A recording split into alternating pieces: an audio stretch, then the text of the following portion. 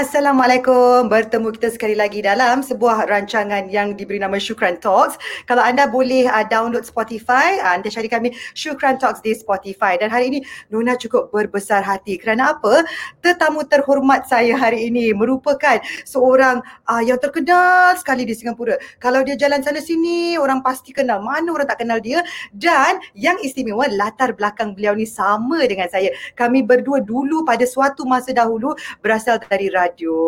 Kita berikan tepukanlah untuk Suhaimi, Yusof dan juga isterinya yang cantik sekali, Yana Sulaiman.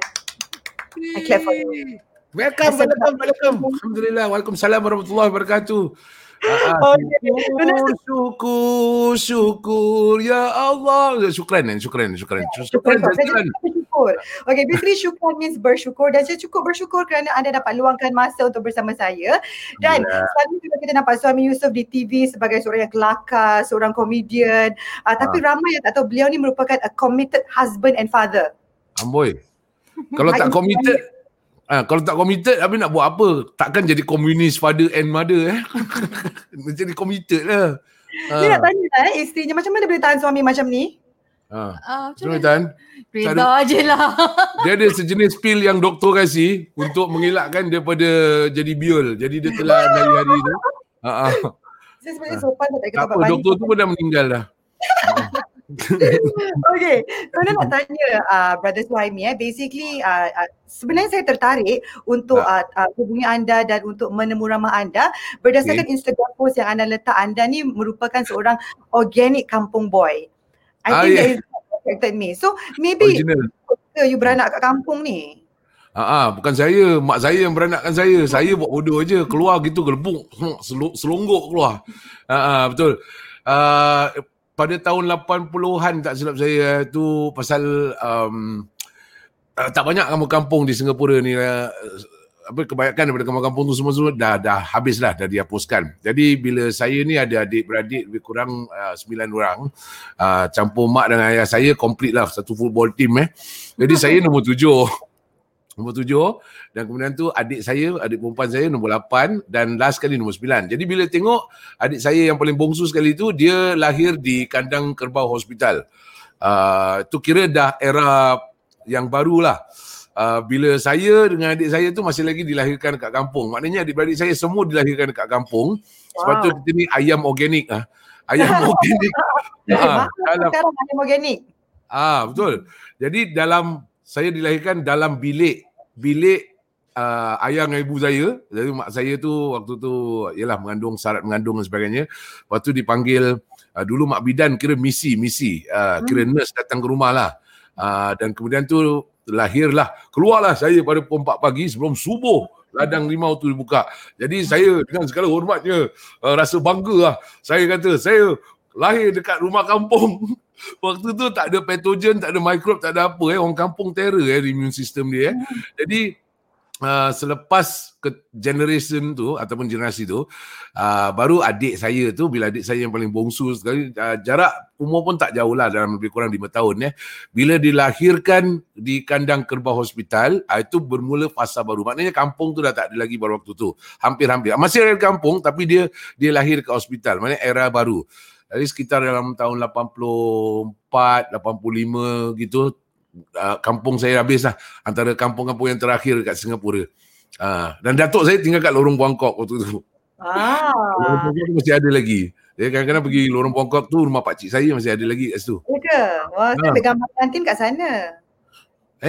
Tak cakap. Kalau tidak boleh saya bongkar ni pakcik saya punya rumah tu. Nak ambil apa ambil aje lah. Orang kampung tak kisah. Mana ada gate kan. Okay. Sekarang Nona nak tanya juga tentang because I read a little bit about your history and I find it very very inspiring lah. Kerana anda besar di kampung, ramai adik-beradik. Kemudian what actually motivates you to do well, because you went into normal stream in school kan, dan kemudian ke JC kan. Jadi apa yang memberikan anda express sebab saya bukan MP. Kalau MP dia lain, dia pergi normal stream. Saya bukan MP, jadi saya pergi express. Okay, sama okay. Jadi apa yang memberikan anda motivasi to actually just do well in school and beat the odds? Saya pada waktu tu macam budak-budak lain juga, kita masih main-main lagi lah kan. Bila kita dah masuk usia remaja tu, macam kalau macam primary school tu kita masih dengar kata sikit lah.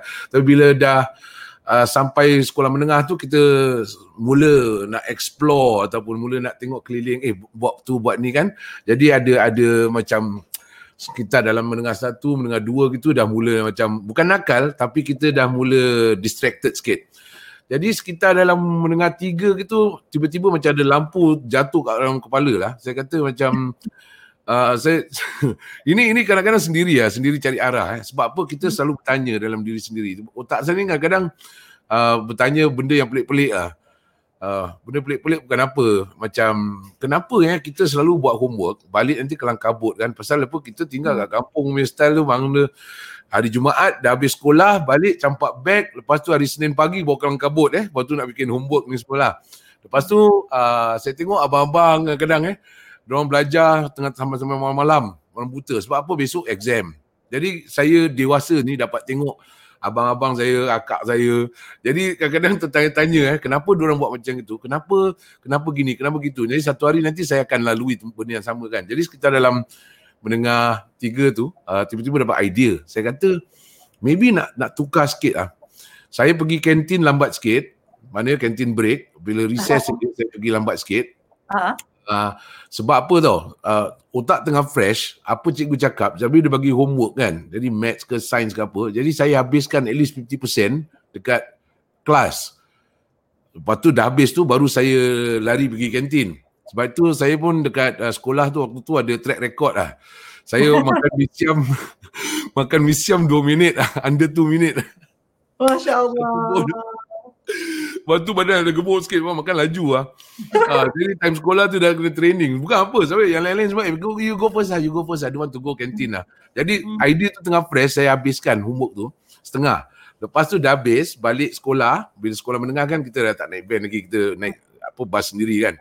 Jadi saya duduk sekejap lagi kat kantin tu, saya complete kan. Jadi bila balik rumah, baru saya boleh amalkan saya punya budaya saya ialah campak beg, buat bodoh, hari Senin pagi baru buka. This time round, saya campak beg, mana homework semua dah habis, dah settle. Jadi maknanya kita settle, kita strike sebelum benda strike lah. The same thing bila kita pay attention waktu tu. Maksudnya ini perubahan minda tau. Cara, dia benda sama, tapi cara kita menangani tu. Contohnya exam. Saya selalu perhatikan selalu abang-abang ke akak ke ataupun kawan-kawan saya pun sama juga. Last minute baru nak revise. Jadi saya kata cannot be lah. It doesn't make sense.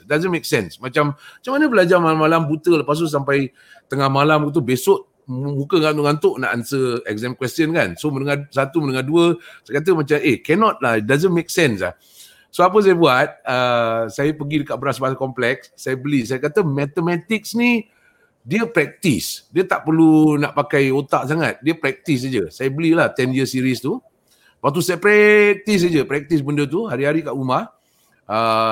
Dan kemudian tu sains pula saya kepo-kepo. Kata sains ni kira macam agaknya cikgu cakap kadang-kadang boring kan. Jadi saya kata macam sains ni dia ajar kita kepo lah.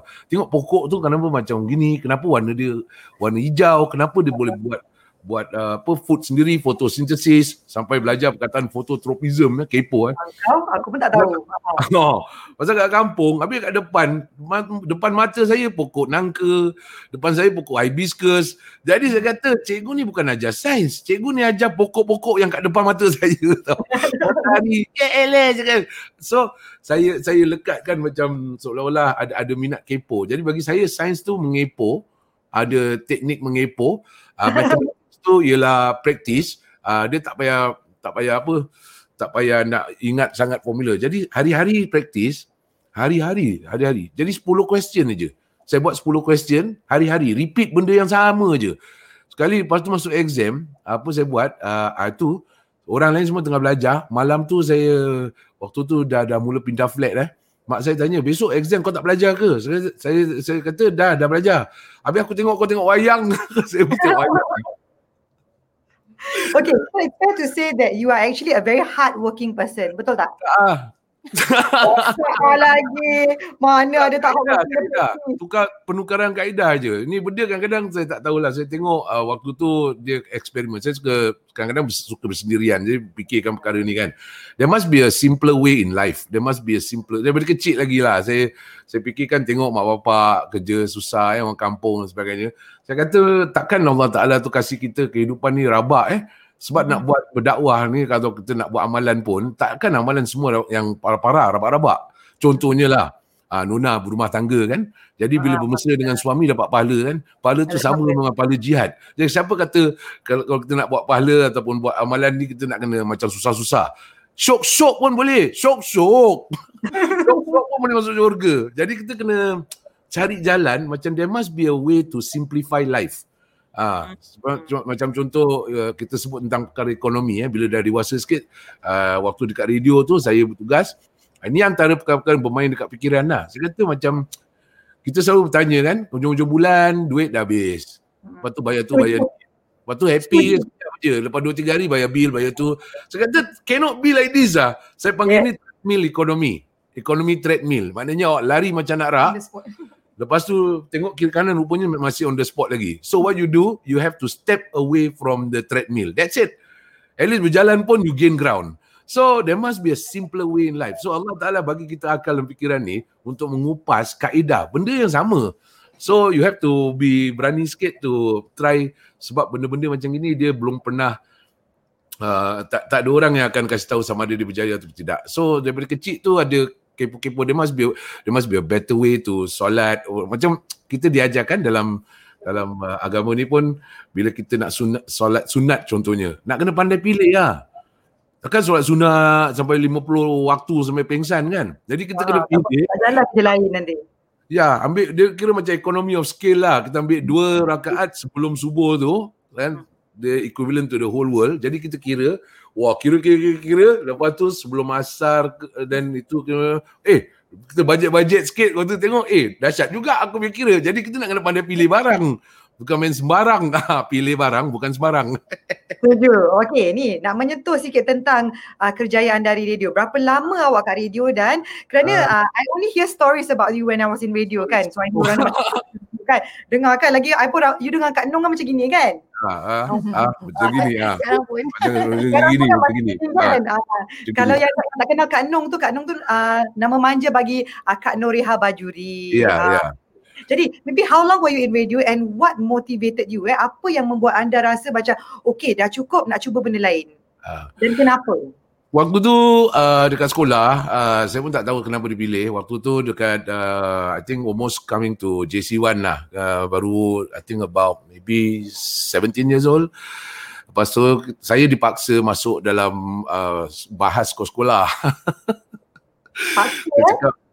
Dipaksa, cikgu paksa. Saya ni kadang-kadang tak tahu apalah, agak muka saya ni muka kena paksa. Jadi saya masuk lah. Tapi saya cakap, cikgu dengan satu syarat dia cikgu. Saya nak jadi first speaker. Sebab first speaker tak payah rebuttal. Baca je teks, lepas tu duduk. Lepas tu korang ambil pasal lah kan. Jadi waktu tu dekat SBC, bahas antara sekolah-sekolah ni dianjurkan oleh SBC, dan kemudian tu penerbitnya ialah Puan Zakir Halim. Yes. Dan co-host dia ialah Cikgu Johan Jaafar kan. Jadi saya tak tahu itu permulaan detik jodoh lah. Di situlah saya bertemu orang seperti Suhaimi. Sebab kita tak tahu, kita tak kenal each other. Tapi bila daripada situ tengok rupanya Zakir Halim ni dia ada satu wawasan. Waktu tu dia nak buat rancangan pelajar untuk pelajar, teenagers untuk teenager, remaja untuk remaja. Sebab dulu dia buat bingkisan remaja tapi bingkisan pelajar, tapi yang present tu budak-budak tua macam Malik Zainal. Malik Zainal.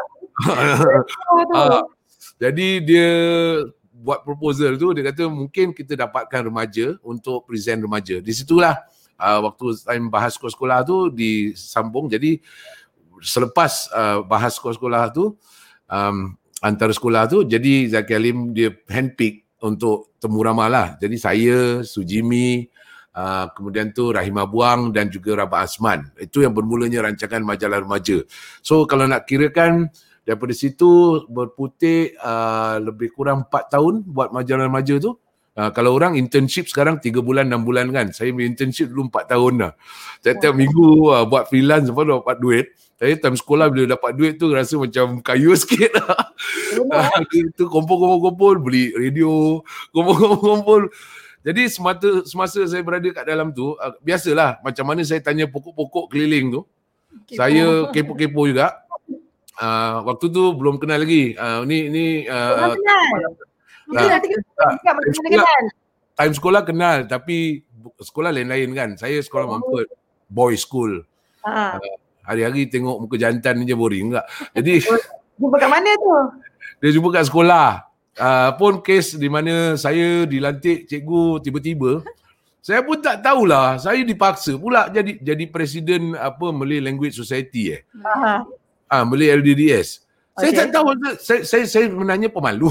Saya tak suka benda-benda ni. Bang mana yang malu tu? Okay, time sekolah saya tak ada banyak kawan. Saya tak banyak kawan. Sebenarnya saya malu betul. Jadi saya gunakan humor tu untuk pecahkan. Itu pun lepas menengah 4 tau. Menengah 4 baru dah sedar diri. Dulu saya tak banyak kawan. Jadi sebab itu kadang-kadang bila tak banyak kawan ni banyak imaginary friend. Saya banyak berbual dengan diri sendiri ya. So waktu tu bila dipaksa agaknya mungkin cikgu tengok budak diam ni, budak ni diam, budak ni baik. Jadi agaknya kalau baik tu maknanya dia dengar kata, kalau aku cakap apa-apa dia tak boleh reject kan. Jadi dia point saya suruh vote, lepas tu ramai-ramai vote jadi presiden. Jadi saya kena buat projek untuk bergabung dengan sekolah Serangoon Garden. Jadi saya jumpalah Mina ni satu. Tapi waktu tu tak ada apa-apa. Dah habis, kemudian tu kita went our separate way. Time NS baru saya kena commission jadi officer, lepas tu kena tarik satu Mina untuk jadi kena paksa, kalau siapa tak buat kena charge. Jadi saya kena bawa satu Mina ni untuk partner ni untuk commissioning ball lah. Semua kena cari. Jadi cek senarai, terjumpa senarai lama, kawan recommend. Jadi di situlah kita bermula berputik sekali lagi. Lock and load. Okey, tapi sebelum balik semula pada radio. Kan banyak kita cakap tak cukup tau program ni. Saya memang encyclopedia katnya, satu museum lah. Macam cerita. Pandai lah edit Okey, silakan. Teruskan ceritanya. Saya mula macam tengok mikrofon, saya tengok diperkenalkan lah secara tak langsung. Di situ baru saya tengok Arwanuddin Kasim, saya tengok di sini ada Jamila Yusof, Jamila Komeng, ada 2 Jamila kat sini ya. Jadi waktu tu kita masih remaja lagi kan. Jadi saya tengoklah dia punya speaker gini, kenapa macam gitu. Mula-mula saya masuk, saya nak bunyi suara saya ni macam Malik Zainal. Jadi saya tekan suara tu macam wah ni kira macam style lah dia ni dah lama Jadi saya nak buat macam itu. Apa khabar? Saya bersama gini. Saya buat itu 2 minggu serak. Saya sudahlah pakai suara sendiri sudah. Jadi kita didedahkan dan di situ bonding antara kita dan sejak itu saya fell in love dengan media lah. Saya waktu tu tengok dengan radio. And then after that lepas national service saya buat 2 pilihan. Sebenarnya nombor 1 selepas perkhidmatan negara tu saya ada pilihan untuk lanjutkan pelajaran ataupun grab this opportunity. Saya kata okey lah tak apalah, nanti saya grab dulu opportunity ni baru saya sambung untuk pelajaran. Saya terbukti agak sukar bila kita dah bekerja tu baru kita tahu komitmen kita banyak. Jadi nak belajar tu mempunyai disiplin yang lebih sikit. Jadi saya shelf that idea. Kemudian tu saya berterusan lah sampailah kira saya boleh katakan itu bukan pekerjaan saya lah. Saya lihat radio tu sebagai satu institusi untuk saya belajar lagi. Sebab saya tak duduk diam. Waktu tu saya tengok yang DJ lain semua, yang muda-muda ni semua, waktu tu Ria pun dah dilahirkan. Kebanyakan kawan-kawan ni, saya bukan dekat Warna aja untuk pengetahuan kita bersama lah. Saya pernah 3 office. Satu official office dekat Warna sebagai DJ. Lagi 2 tu ialah creative department dengan sales. Sebab saya suka pergi turun sana tolong dorang lah. Dan kemudian tu bila kalau nak buktikan bahawa kita dah jadi rapat, sebenarnya creative department dengan sales department kalau pergi retreat selalu ajak saya. Jadi saya satu-satunya yang daripada radio yang diundang untuk pergi retreat dengan diorang. Jadi dalam 1 tahun tu kadang-kadang saya pergi 3 retreat lah. Sebab saya orang suka berkira satu gaji, lepas tu buat kerja, lepas tu balik, pukul 5 balik kan. Bagi saya tak, saya obses sikit. Saya suka dengan perkara tu. Saya bekerja I would say 10 tahun, tapi 10 tahun bagi saya macam 100 tahun. Sebab I knew everything. I knew every corner. I found out every single thing. Dan percaya ataupun tidak, dalam saya bekerja sebagai, maknanya dalam radio tu bukan saja department warna, tapi saya bercampur dengan 933, saya ada good friend dekat Chinese station dengan Indian station. Malahan saya latih Indian station tu. Pada kali pertama mereka menggunakan computer programming. Saya ditugaskan untuk melatih the whole Oli Kalenjian punya staff untuk buat migrate to digital punya teknologi lah. Dan kemudian tu selain daripada tu saya berkawan juga. Saya suka berkawan sebab kita ada satu Mediacorp Pass tu waktu tu kan. Saya masuk waktu tu SBC, 6 bulan kemudian tukar jadi TCS, RCS, lepas tu jadi Mediacorp. Saya pun pening. Tapi dengan satu pass tu kita boleh pergi macam-macam department. Jadi saya rasa macam rugi. Saya kawan-kawan dekat TV, saya tolong kakak ni dia editor tau. Editor waktu tu linear pakai video. Jadi kita bantu orang kita bantu orang. Jadi kadang-kadang jadi berkawan. So kakak ni kata aku penat lah edit macam gini, nak pergi kantin tak boleh. So saya belajar lah. Tak apa, saya belajar. Saya dah habis kerja saya kat radio, saya pergi dekat tempat dia tu, saya belajar ajar editing, dia ajar saya editing linear pakai mesin tu. Lepas tu dia kata, okay ni dah pandai sikit, akak pergi kantin lah. Jadi dia happy lah dia pergi kantin. Jadi dia dapat pergi kantin, saya dapat ilmu. Jadi kita menolong orang, membagikan orang, kita dapat ilmu. Itu yang saya rasa banyak betul benda. Dan okay, untuk pendekkan cerita, sebenarnya tiap-tiap hari sepanjang kerjaya saya dalam radio ni, saya ambil cuti hanya untuk air raya je. Saya tak pernah ambil cuti. Off saya pun banyak tiap-tiap tahun. Ya, he's a workaholic. Saya obses. 99 tu saya sakit kena Bell palsy sini sebab overload because I'm very obsessive. Pada saya falsafah saya ialah nak buat betul-betul. Kalau tak nak, there's no such thing as halfway. You do all the way or you give up. 1999 Nona belum dah join warna? Belum. I join 2007, jauh lagi. Dia dengar tak pasal lari. dia kena sakit tu? Dengar juga. So jadi bila tengah sakit tu 3 bulan lah kita tak buat apa-apa. Kena pula bulan Ramadan dengan bulan Syawal. Saya rasa itu sakit paling nikmat sekali ya. Gaji jalan terus tapi kita tak buat apa-apa. Jadi apa saya buat waktu tu, saya sakit 99. Waktu tu mula-mula kita takut lah, tak tahu apa berlaku. Ada orang cakap stroke lah, apalah macam-macam. Ada cakap yang jin lah datang. Saya cakap apa jin kena-mengena dengan aku dah. Jadi tapi selepas 2 minggu tu, tiba-tiba dalam bulan Ramadan, kena pula bulan Ramadan. Jadi apa saya buat, saya rasa itu paling nikmat, paling hebat dalam hidup saya. Antaranya lah kerana saya bercadang pada waktu tu, kalau dah tak boleh buat apa-apa, mulut dah sengit macam gini, jadi orang pun tak tahu. Saya solat setiap hari itu satu waktu satu masjid. Jadi satu Singapura saya dapat pergi. Masya Allah. Masjid hopping. Jadi daripada Zuhur sebab tak ada benda lain. Jadi gaji berjalan. Saya kata Masya Allah ni sakit paling hebat, paling nikmat dah.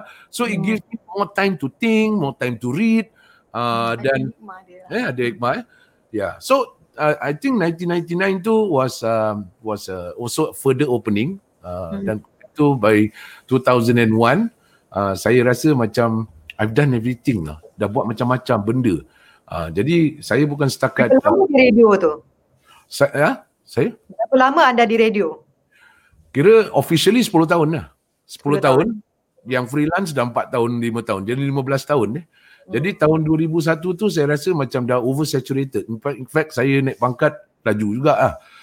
Dan CEO pun panggil personally. Dan ini tak pernah diceritakan sebab kalau saya ceritakan pun mungkin orang tak percaya. Saya percaya. Silakan, saya percaya. Saya percaya. Betul. Tak perlu ramai-ramai yang percaya. Saya percaya, silakan. Yang lain mungkin bila orang tanya ke siapa interview dalam akhbar ke mana, saya terpaksa kasih version yang mungkin orang, saya cakap mungkin nak melangkah ke dunia baru ke apa benda kan. Tapi sebenarnya terus terang saya cakap saya berhenti sebab CEO saya offer saya jawatan yang tinggi. Wow. That's the whole idea. Saya bertemu dengan Zaki Halim, Puan Zaki Halim. Saya tanya, ni CEO panggil. So what is it about? Dia pun kurang pasti. Jadi maybe dia cakap just go there and find out lah. So I went. Mr. Anthony Chan nama dia. Waktu tu saya dah jadi assistant program director. Tapi satunya APD yang masih lagi buat program sponsor, masih lagi Dia duduk kawan dia. sebab APD yang lain semua lepak kan. Bagi saya tak nak saya cakap saya buat. Saya tetap buat sebab I like the field work also. So I'm both field and admin at the same time. Jadi pukul 10 baru saya teruskan dengan meeting. Jadi waktu kerja saya kenapa saya kata obsesif, pukul 5 pagi 5:30 pagi saya dekat studio. Saya buat Warna Pagi dengan Nurihan Swan. Pukul 10 rehat sekejap, lepas tu 10:30 dah start meeting. Dan biasanya saya balik rumah dalam pukul 8 malam gitu baru ada masa untuk kerja sendiri.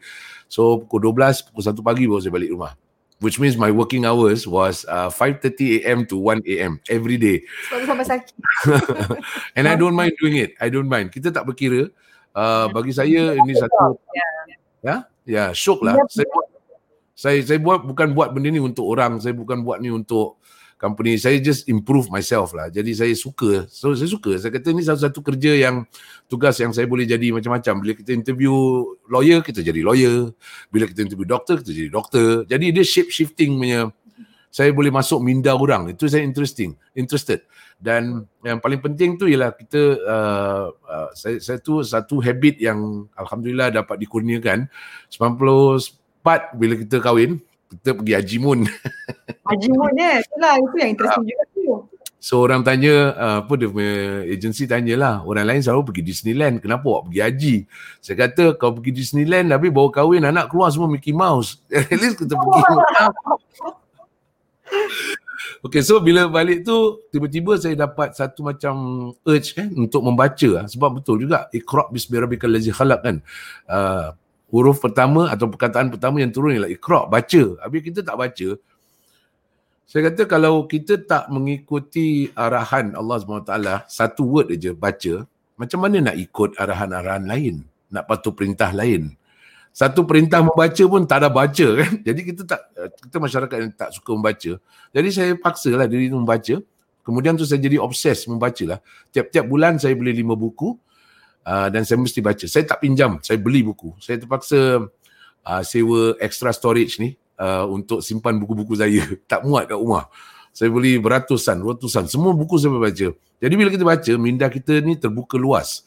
Sebab kita bercampur. Kawan-kawan kita ni jadi buku. Buku tu kawan-kawan kita. So tahun 2001 saya left radio. Tak ada sebab lah. Tak ada sebab. Saya tak ada sebab yang kukuh. Kenapa? Saya ada orang tanya.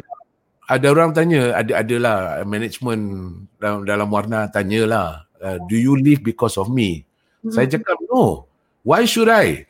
If I live because of people, I'm stupid. Nobody control me. Nobody control my life, my destiny. Tak.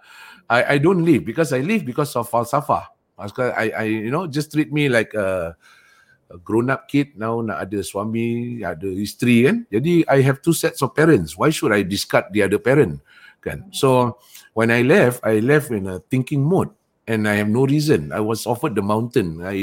In fact, tangga gaji tu di offer oleh CEO 4 kali ganda. Tapi what he said dalam office tu, saya dengan CEO je 2 orang. Lepas tu dia cakap, you can take any course you want. I know you wanted to continue your study. You can take any course you want. Anything you like as long as I'm here. Tu silap dia. Bila dia cakap as long as I'm here, saya duduk, saya tengah tengok muka dia, saya cakap dalam hati lah. Dia tengah bercakap ni. Because dia cakap gitu, saya cakap, you will never be my ilah. You're not my ilah, my protector. You'll never be. La ilaha illallah wahdahu la syarika lah. Never.